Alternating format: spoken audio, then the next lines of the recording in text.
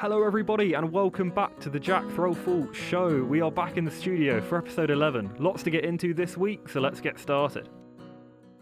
I think first things first from me, I need to say a big thank you to everyone who's joined the show from last week's interview episode and everyone that checked out that great talk I had with Jonathan. It was really cool to get his insight on the inner workings of a Formula One team and his perspective on some of the sport's biggest questions. So yeah, big thank you to everyone that's checked out that. The clips on the YouTube channel as well have really got some good growth, got some good engagement there, so I'm really glad you guys are all enjoying that. So I hope to deliver more great content this week. We've got the Daytona 24-hour IMSA endurance race to break down. And we've also got a lot of action coming up at the end of this month. You know, we've got the IndyCar season opener at the end of this month in Florida. We've got the Daytona 500 NASCAR season opener coming up. And we've also got a very special NASCAR preseason event taking place at the LA Coliseum, a new investment for NASCAR at a new stage on the West Coast. They've built this track around this sort of multi-purpose concert venue thing. Super small, wide racetrack, which is going to create some really interesting racing scenarios. And especially having these new cars is going to present a really cool challenge for the NASCAR drivers because they've got this opportunity to check out the new cars before the real season opener in Daytona. You know, the Clash in LA isn't a championship points event. It's not something that's going to have an influence on the rest of their season, but it is going to determine a little bit the sort of running order of the teams, the rivalries, who might be in the championship fight. The signs of that are probably going to become clear at this exhibition event. Also, it's a really big opportunity for NASCAR to capitalise on the cool season they had last year. You know, things like the Bristol dirt track race, really cool sort of sporting racing spectacles that NASCAR is looking to create to sort of diversify its portfolio almost. You know, you have these incredible long endurance style 200-mile-an-hour chess match oval races like the Daytona 500.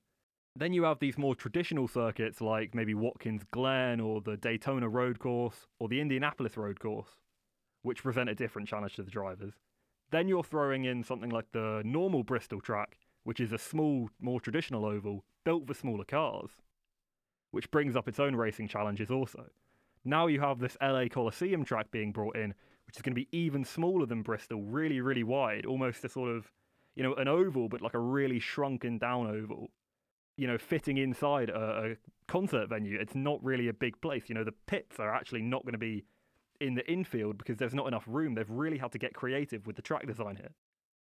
So as an exhibition, as a spectacle, as a piece of racing product, I'm really excited for the LA Clash at the Coliseum. That's what they're calling it, the Clash at the Coliseum, for the NASCAR preseason event. And it's not really something we see in other categories to kind of produce this racing spectacle in a non-championship scenario. But I think for NASCAR, it's particularly important this year with their change into the new regulations, giving those new regulation cars a new track, a new format. You know, it's more of a sort of heat and final qualifying format with tournament brackets and duels and that sort of thing. I don't need to get into all the intricacies of it, but it's not really a traditional sort of qualifying 50 cars line up in a big line, driving an oval for 4 hours and, you know, fastest car wins. It's more of a sort of short race structure where you're going to have 8, 12 cars racing against each other, top 2 qualify to the next round, Then the final race will be over an hour, more endurance style, but actually more of a sort of Grand Prix length than a traditional NASCAR 500-mile race. So it's going to be really cool to see how that all evolves and whether it can live up to the expectations. You know, it might be that the design of the track really limits the ability of NASCAR to show off the performance of its new cars and that they don't adapt very well. But if that does happen, really then that becomes a test for the drivers where they're going to be faced with that new challenge and they've got to pull time out of a car that isn't in its natural habitat or isn't adapting to the track well.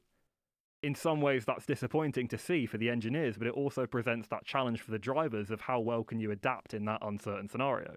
Really looking forward to that one to get a little bit of preseason insight into the NASCAR cars. I repeat, it's not a championship event, so it doesn't really matter the finishing order, but I think symbolically and also in terms of, like we spoke about with Jonathan last week, in terms of having it in the minds of the team and having a motivation to look positively towards the next year of racing. If you can put in a good performance at this preseason clash, it's really going to motivate the team to think, you know, the signs are there, the opportunity is there. We've shown in this first instance that we can compete at a high level. Let's keep doing it for the rest of the year. I think that's really where teams are going to look to draw motivation out of the event or maybe it'll show them the opportunities where they need to improve and the opportunities where if you come out of the weekend with a positive result, there's a way to use that for motivation. But also if you come out with a negative result, you can use that for motivation as well. So I think it's really important that the NASCAR teams, use this opportunity in general to provide some sort of platform to build a championship challenge on once the real season gets underway. But it's also really important that they don't overrepresent it. You can afford to make some mistakes and take some risks in this race.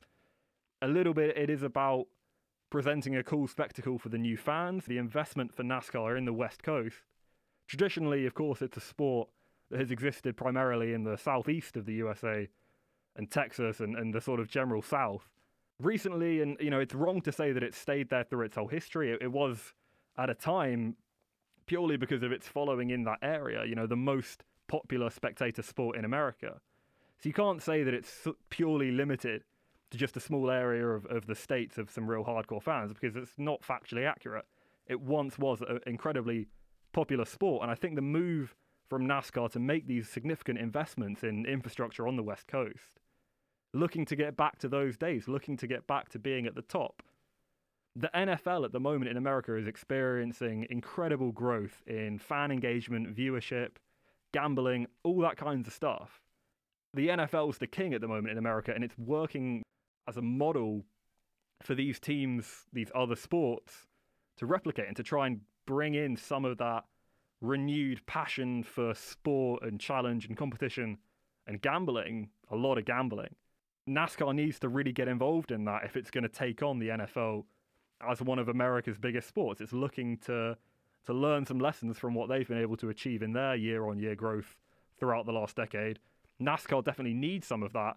As we see Formula One taking over in America, NASCAR needs its slice of the pie too. So it's going to be really interesting to see the impact of this LA race, how the media coverage is, whether they're able to live up to the expectations. I'll keep you all clued in on that. I'll do my research and get you all the facts.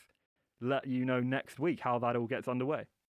And as we've touched on the upcoming NASCAR season opener at Daytona, it's important that we also mention the 24-hour IMSA race that took place last weekend at the Daytona, using part of that tri-oval famous NASCAR track, but also using the infield circuit to create a little bit more of a challenging track. Left and right turns for the drivers, But the Daytona 24-hour, it's a really, really cool event. It's a bit like the World Endurance Championship. It's that sort of format, which means you have 4 different classes of cars all racing on track at the same time, and actually 5 different classes of drivers, because you have the GT cars split into pro and amateur categories. So it sets up a really cool style of racing where you have the top class of car being this sort of Le Mans style prototype, really massive bodywork, cockpit right in the middle, but not open wheel, similar speeds to that of a Formula One car, but it's achieving them in a very, very different way with its bodywork. Much more aerodynamically efficient, designed to be more protected, I suppose, a little bit more room to rub, a little bit more bodywork to lose. You can afford to have a little bit more contact, a bit less sensitive to that than an open wheel car would be when you have that closed wheel format, more bodywork to allow rubbing up against curbs and barriers and stuff. But also the internal engineering of them, much more targeted at being able to race for 24 hours. You have refueling and tyre stop strategy, completely different to that of a Formula One race.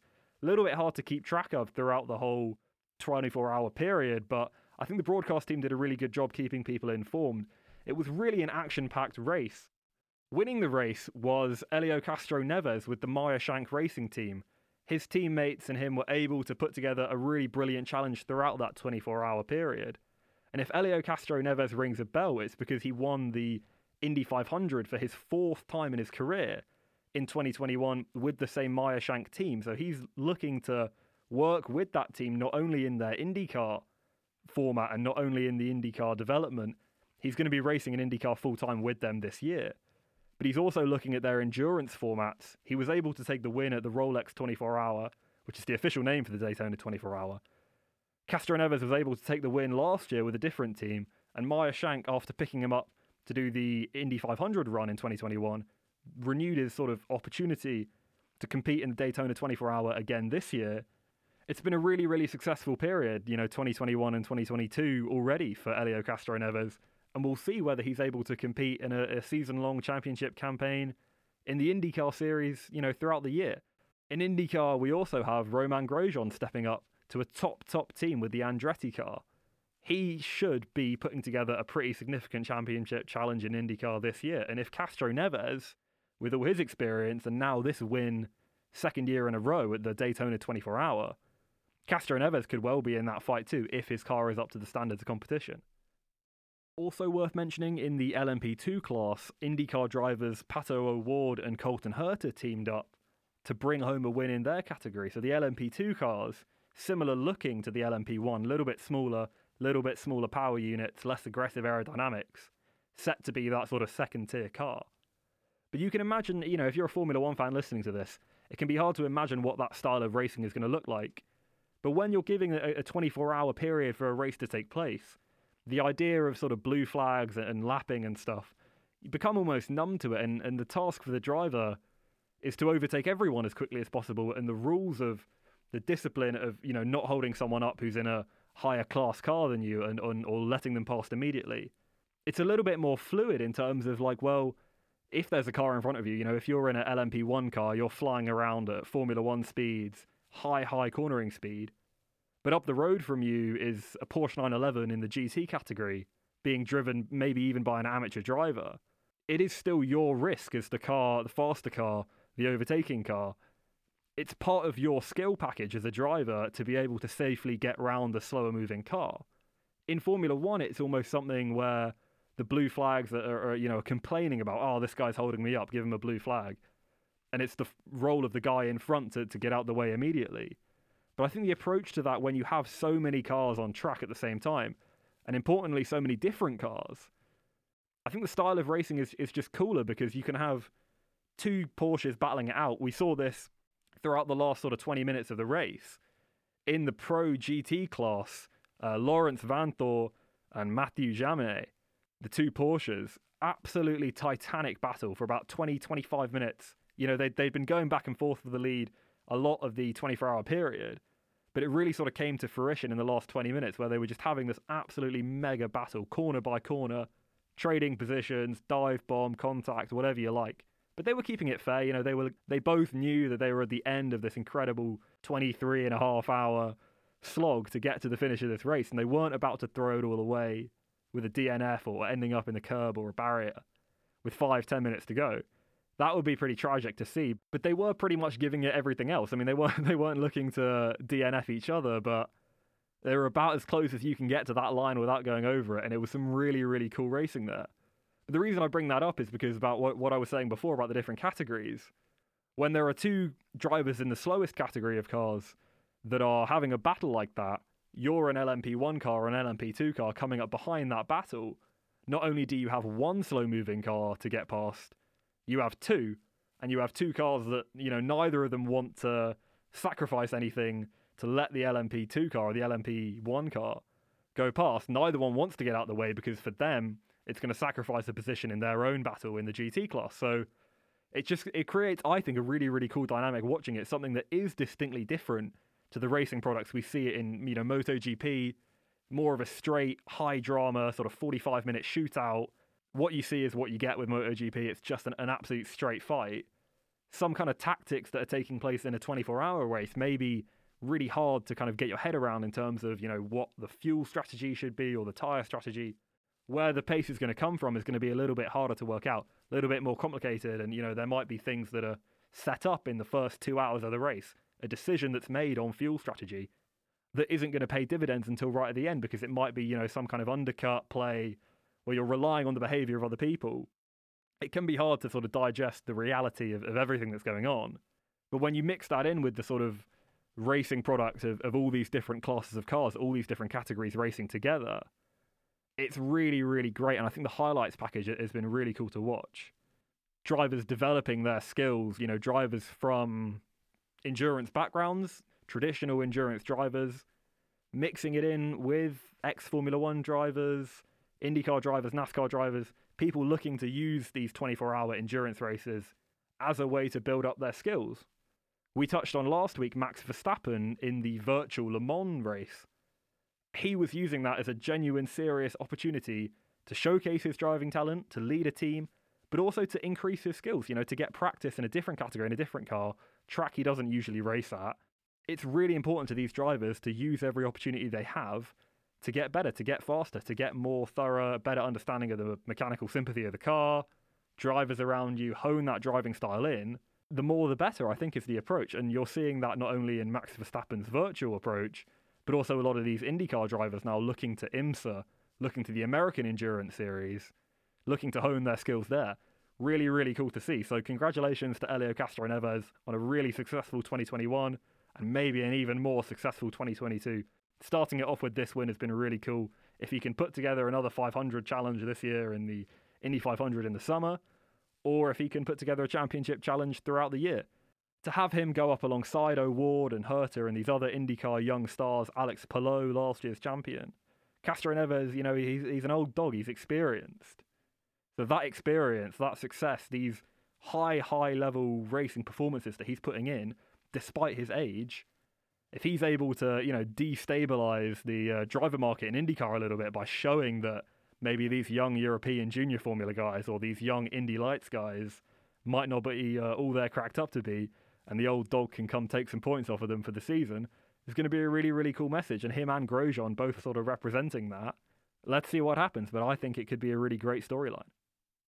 Alongside the Daytona 24-hour, we also had the opening rounds of the Formula E season last weekend in Diriyah in Saudi Arabia. Really, really cool track there, quite dusty offline. It presents a really interesting challenge for the drivers. There's about a 10% power increase in Formula 1 this year and a new qualifying format. So plenty of changes to go around, even if relative to other categories like Formula 1 and NASCAR, the changes aren't so significant in the cars directly. Changes to the qualifying format and also a little bit of a power increase in the cars, some small aerodynamic changes, some small power unit changes.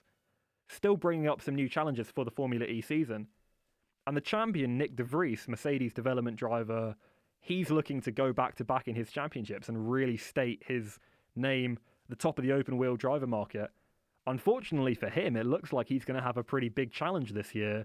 His teammate Stoffel Vandoorne, who was an ex-McLaren Formula 1 driver when he was younger, has really, really made some great progress with his speed and his driver development. He's looking to put together a championship challenge like he did last year.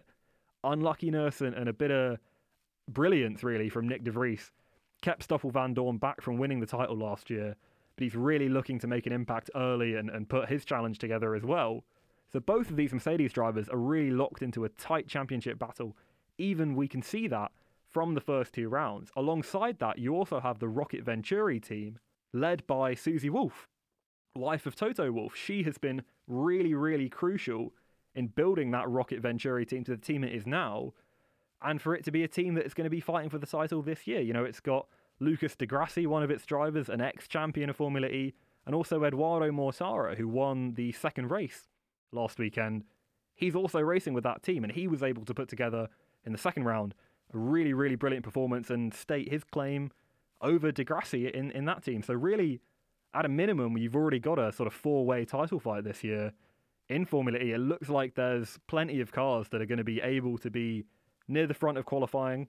To explain a little bit about what the new qualifying format is and its impact for the races, it's basically splitting the grid down the middle into Group A and Group B. Group A and B each go out and do a traditional qualifying session where you have all the cars in the group on track at the same time, trying to set their fastest one-lap time, right? Standard, that's what we've been used to in most open-wheel racing categories, and most categories around the world, really. Where Formula E is looking to innovate is it's saying, okay, we take top half of both of those groups, put them together, so you're left with 10 drivers, at the end of the first round of qualifying with the Group A and B. You're left with 10. How do we put those 10 drivers in an order without just getting them to repeat the same qualifying format that got them into the first half? We could just send them back out, have the next fastest 10, do another set of individual time laps and see who can do the best. But that's already happening all around the world, and that's something that it works. It's a sort of clean format. It's going to always reward who's the fastest in the moment and who's the fastest out of all of them. They're all competing against each other. It's a straight fight to be who can be fastest, right? That's why that format has become so popular. What Formula E is looking to do is say, all right, well, where can we take that, turn it into a more exciting racing product? So what they've done instead is once you have that group of the top drivers of that weekend, you pair them up into a sort of duel format where you have one will go out first, little gap, second driver will go out, and those two drivers are locked in a knockout battle. So the fastest one of those two drivers, instead of the fastest of the whole group, gets moved on to the next round, and then he has another battle, and then he has another battle, and then he has another battle, and if he wins that, then he wins the final when you're on pole, right? So it's not a race.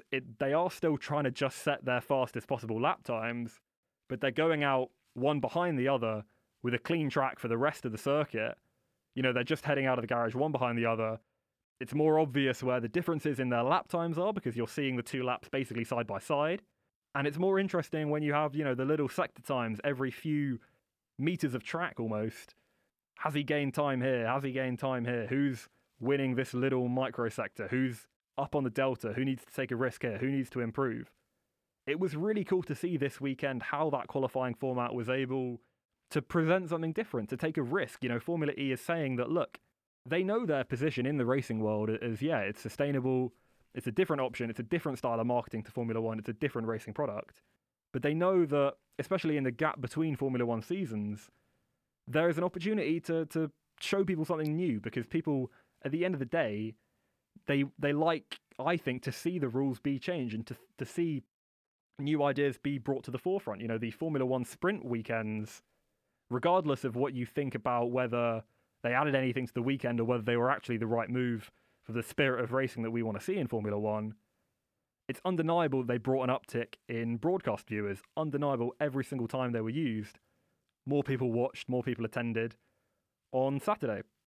And I think Formula E is looking to kind of capitalise on a similar effect with this dual format as, you know, look, it's not like the sprint race. It's not like they're dueling in the sense that they're both racing each other and the first one across the line wins. But it's that they're still trying to do this fastest lap time qualifying approach, but in a sort of one-on-one setting. So the manifestation of that is probably more driver rivalries, you know, more relationships being tested. If you get two teammates up against each other in this format, what are they going to do? That kind of question is raised quite often. And I think it's also going to present a really interesting challenge when things like that come up. You know, but that is only qualifying, so we should get on to talking about the races.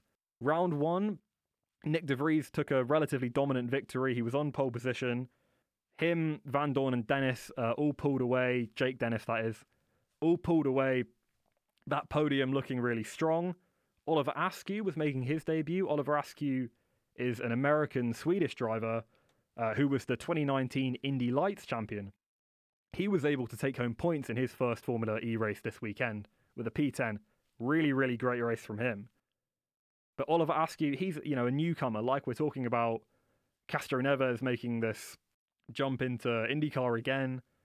Oliver Askew probably had the opportunity to race in IndyCar, and he, you know, said that maybe it's better off if he takes that Formula E seat. I think at the end of 2021 in the IndyCar season, Oliver Askew was kind of presented with this opportunity, pitted against a Formula 2 driver called Christian Lundgaard.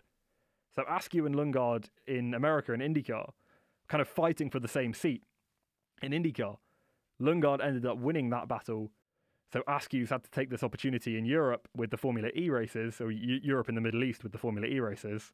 And he's clearly, you know, he's making best of that opportunity. He wasn't able to put in the performances he needed in America to clinch that IndyCar seat, even though he was able to win the Junior Formula Indy Series in America. He wasn't able to roll that into a full-time IndyCar seat.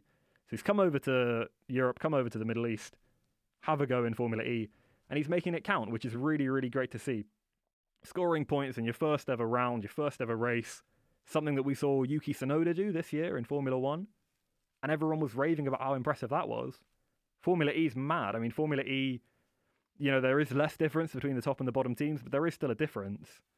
And if you're caught at the back of a Formula E race, or you're caught at you know, with not the best equipment, in a really tight track, cars that can handle a bit of rubbing, can handle a bit of barrier contact, and can handle a bit of wheel-to-wheel racing, when you're a rookie going into that environment, I'm sure it's really, really intimidating. And I think we saw kind of the worst aspect of that with Antonio Giovinazzi. We know Antonio from Alfa Romeo Formula One last year and for the last 3 years. He was last of every single finisher in the first round. Giovinazzi was last.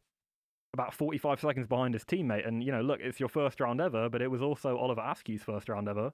So what's your excuse? I think it's tricky, but in both rounds, Giovinazzi was last of the finishers and a significant margin behind his teammate. So whether it is the handling characteristics of the car, or he's not meshing with the team, or he's just not feeling confident, the track design hasn't got something figured out yet. Hopefully we'll see a bit of a resurgence from Giovinazzi, but in terms of the new rookies in Formula E, Askew looking particularly strong, which is really, really cool to see. Now in that second race, as I spoke about earlier, it wasn't Van Dorn or De Vries that was able to take home the win. It was actually Edoardo Mortara with that Rocket Venturi team led by Susie Wolff. He was the one who was really able to maximise opportunity in that instance. De Vries was leading, but a big thing with Formula E is this thing called attack mode. And it's a little bit Mario Kart. It's a little bit, I don't know, farcical and invented and, But the way Formula E looks to innovate in that instance, which you can imagine exactly like Mario Kart, it's like a little sort of boost pad. And there's a sensor on your car, a sensor on the track. You go over the attack mode activation zone, and your car gets a 50 kilowatt increase in power, right? And 50 kilowatts is pretty significant. But you sacrifice a little bit of time going off and collecting the attack mode activation, right? So the idea, the way it generates racing is, look, you have a fast car leading, but you know that you have to take the attack mode at some point, right? So the guy out in front is leading, but you have to take the attack mode.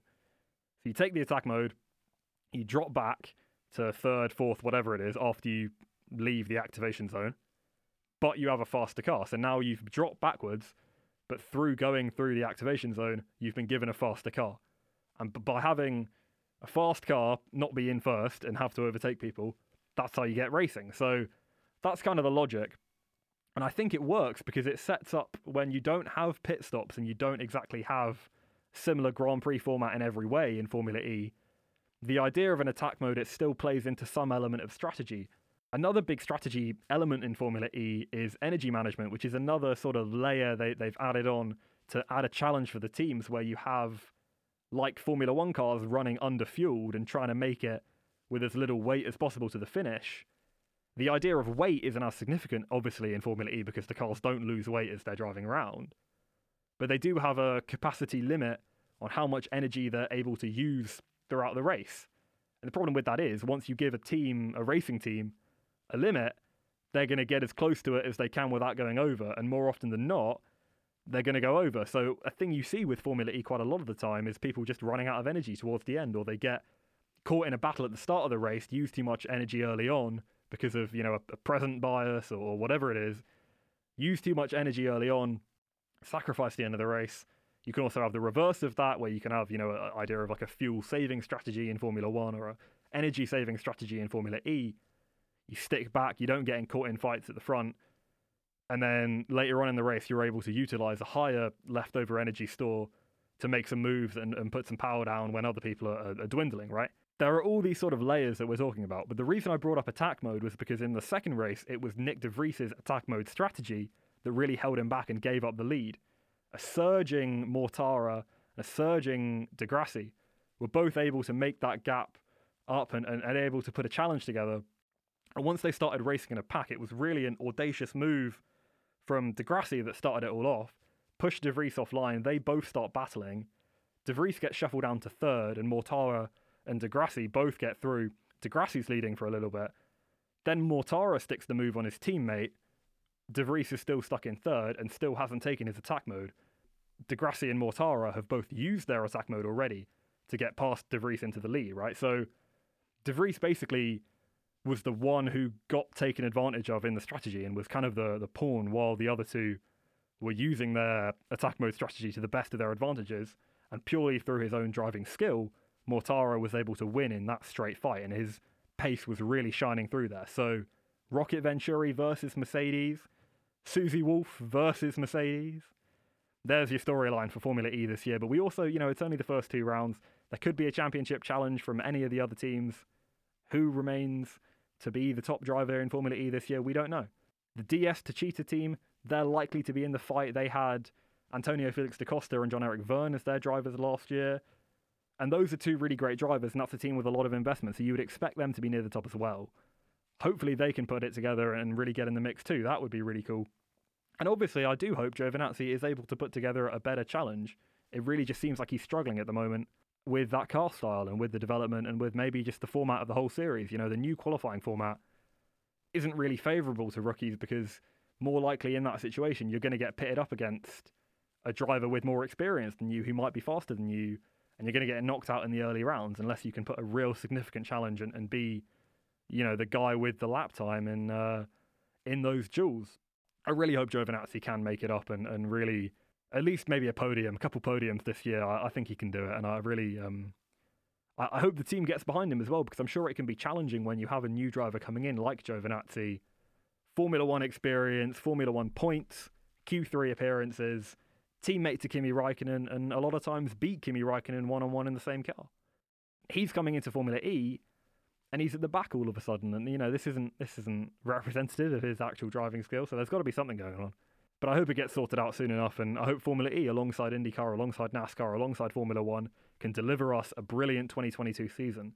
Alongside MotoGP as well, of course, with a little bit of MotoGP testing going on at the moment. Teams are kind of in their private tests, getting the bikes all sorted out for the next year. That's going to be really, really awesome as well when that championship opens up and gets underway. In terms of other headlines from the Formula E weekend, in the second race, Stoffel Vandoorne was able to put in a really great performance to move up from 12th position at the start to P7 at the end. The race finished under safety car, so there wasn't a huge opportunity right at the end for him to claim any more places, but it was still a really good performance for him to get those significant points. There's another formatting thing with Formula E where if you are the championship leader or you are the winner of the previous race or you're in a good position in the championship because of your finishes in the previous races, they sort of subvert that by putting you at a bit of a disadvantage in the next qualifying session to close that championship up and kind of stop any dominance. So Vandoorne, after coming second in the previous race, was shuffled back in qualifying, but still able to make up significant, valuable points in Formula E. Points do not come easily in Formula E, especially if you're starting at the back. It's really, really easy to get caught up in the tight track, any kind of incident or puncture or wing damage or anything can ruin your race when you're stuck in the middle of the pack like that. So for Vandoorne to pull that performance out, a lot of drivers in that same situation could easily have been caught in a crash or could easily have, you know, got the red mist to descend down and not been happy with they were, you know, starting P12 to be overly aggressive and put the move on someone and end up in an incident. You can imagine that situation getting underway, but Vandoorne didn't really fall into that trap, which was really, really impressive. By the end of the race, De Vries had dropped all the way down to P10 after being in the podium positions for so long. His energy management and his attack mode strategy held him back. So Vandoorne's really, really putting that challenge on, even though De Vries was able to take the win in the first race. Really seems like that team is set up for a full year-long battle there, which is what we all want to see. Really, really cool stuff.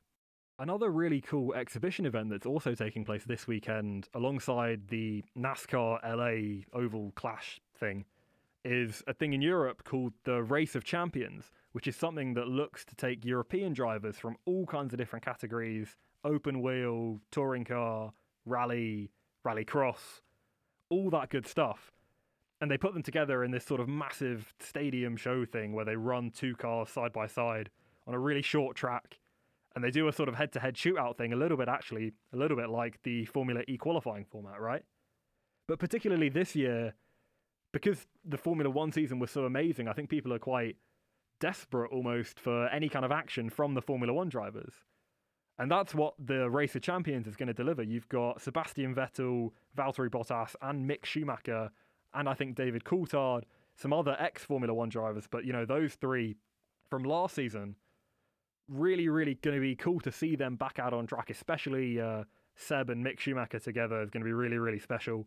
Seb has some great historic moments with Michael, the Race of Champions in Germany, them racing together when Sebastian Vettel was a Red Bull driver. They shared some really, really brilliant and inspirational moments at the Race of Champions. To see Sebastian Vettel and Mick Schumacher race together on track at the same event where Sebastian Vettel and Michael Schumacher shared so many great moments and whatever, it's going to be a really, really cool moment, and I just hope it's a great event. I think it's really going to present a cool challenge. One thing they're doing this year at the Race of Champions, it's going to be a snow event, a sort of rally stage style format. They've done dirt, they've done asphalt before. Now they're moving on to snow, so maybe Valtteri could be the underdog. You know, the Finnish rally drivers, the Swedes, They have that knack for snow. They have that intuition, that car feel. They just seem to have that sixth sense for it. So maybe Bottas could take a win here. But I really hope that's going to be a great event as well. I'm sure you'll see any of the best racing action coming out from that. I'll make sure to get it posted on my pages if I can, but definitely check that out. But I think with that then we can wrap up this week's show. It's been a really cool one this week, covering NASCAR and endurance racing and Formula E, looking to get a bit more balance across the categories and bring you all the best stories from the racing world.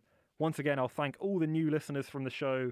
Last week's interview was very Formula One heavy and really, really great knowledge base for anyone looking to get into Formula One or looking to find a job in Formula One, or just to understand a little bit more about the inner workings of a Formula One team and a high-performing Formula One team. So I'll say one more time, thank you very much for listening both to last week's episode and to this episode. This has been the Jack Threlfall Show, and I'll be back next week with more of the world's best racing action. I will let the intro song play you out.